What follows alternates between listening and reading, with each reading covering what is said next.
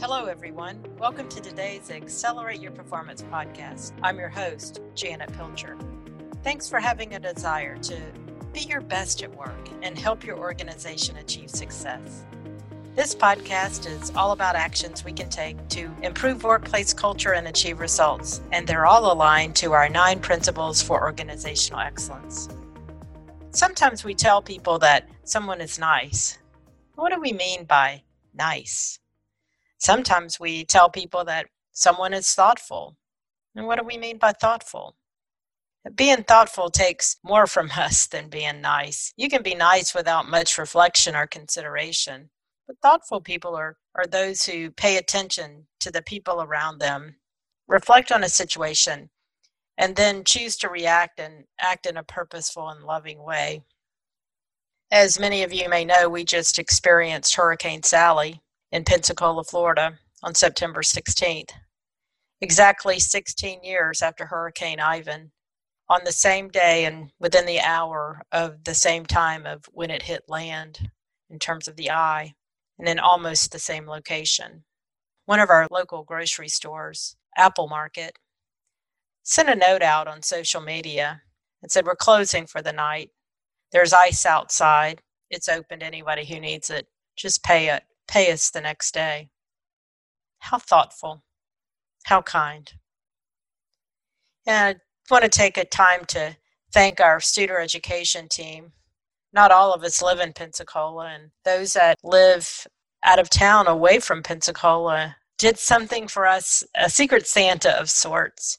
They adopted each of us who live in Pensacola and reached out and provided the help that our team needed as we were recovering from the storm. Personally, one of my colleagues, Julie Kunselman, came over and our fences blew down, which opened up a great liability for people coming into the pool. And I needed to really go help my parents clean and take care of their home and was trying to worry about that. And so I sent a note to Julie and asked if she could give me some advice on how to get the fence back up. And Julie said, "Hang on, I'll be there. And within the hour, come help you get it done." And, within another hour, we had the fence back up. Can't thank Julie enough. It was a life-saving moment for me. It felt like that. And for those of us in Pensacola who experienced it and the reach out of the team and the care and concern that we had for each other, I just appreciate all of you for being that caring. And finally, our partners. The notes that we got from people all over the country who we work with, asking what they could do and extending their openness for us to ask for help. And we had a couple of people in our partners just to say, "Hey, we can drive something down. I don't care how far or how long it takes. We'll help."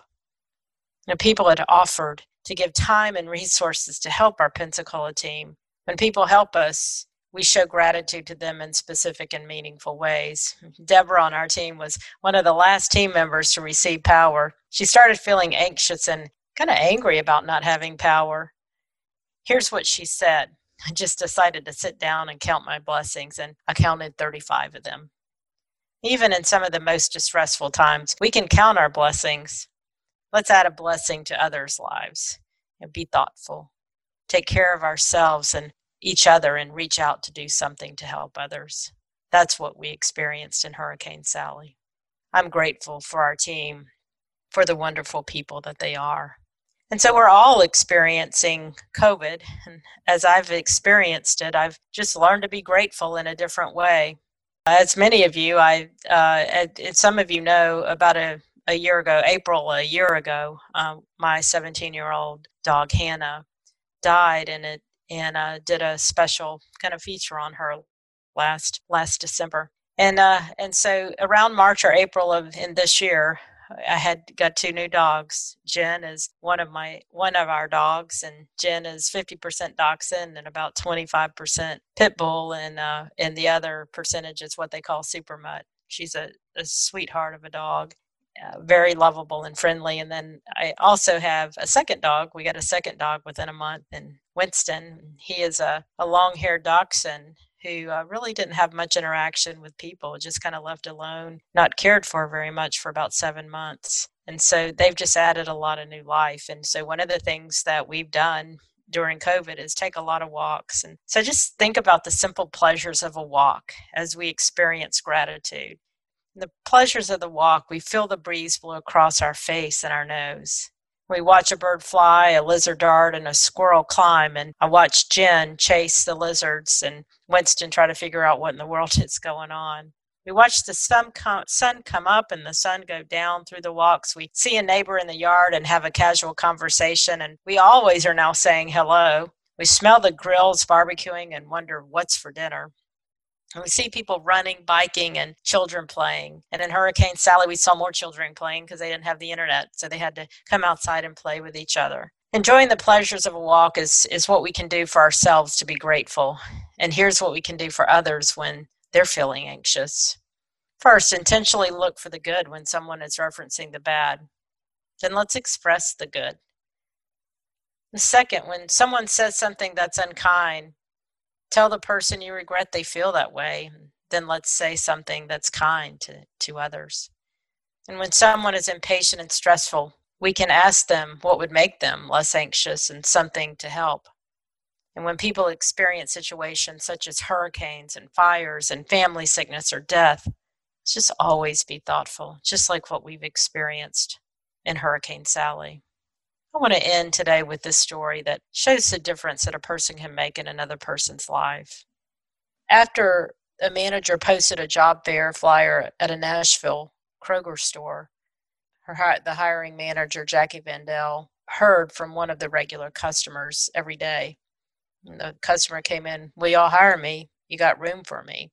Vandell didn't know the persistent woman's name, only recognized her face, but Vandell got good vibes from her. What Vandell said was, you get a feel if someone's sincere or if they're just trying to get a job to say they've got one and then quit a month later.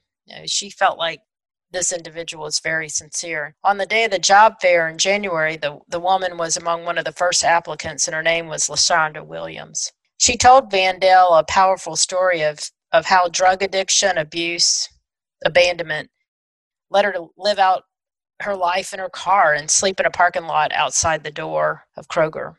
Vandell asked whether she had applied online because Vandell really couldn't consider Williams for a job until she did. So Williams walked out to her car, grabbed an old laptop, and asked Vandell if she had a power cord and a place she could plug it in. And for the next 2 hours, Williams pounded away on her laptop keyboard while Vandell came by between interviews to help. As soon as Williams had applied, Vandell told her, "You have the job." Williams burst into tears and fell into Vandell's arms. And Vandell, surprised at first, hugged her and said, "Don't you worry about anything. I'm going to work you to death, and I'm going to take care of you." Williams told her she would show up for work and she'd work hard, and promises were kept. 8 months later, Williams, who's 46, comes in upbeat every day to the self-checkout. And Vandell said, and she said, "Don't let anybody steal your joy." That's what she says. She's told her fellow employees and customers, it's going to be a great day. That's what Williams does. After a few months, Williams earned enough money to get her own apartment, and a customer helped her find one. Another customer helped rally the Nashville community on Facebook to donate furniture and decorations and clothes. With that kind of support, Williams said, it's easy to be enthusiastic about work. She said, "I was sleeping in a parking lot and looking for something to eat.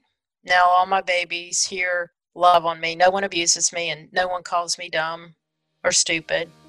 And for the first time in my life, I finally got peace." Never underestimate the difference that we can make in someone's life.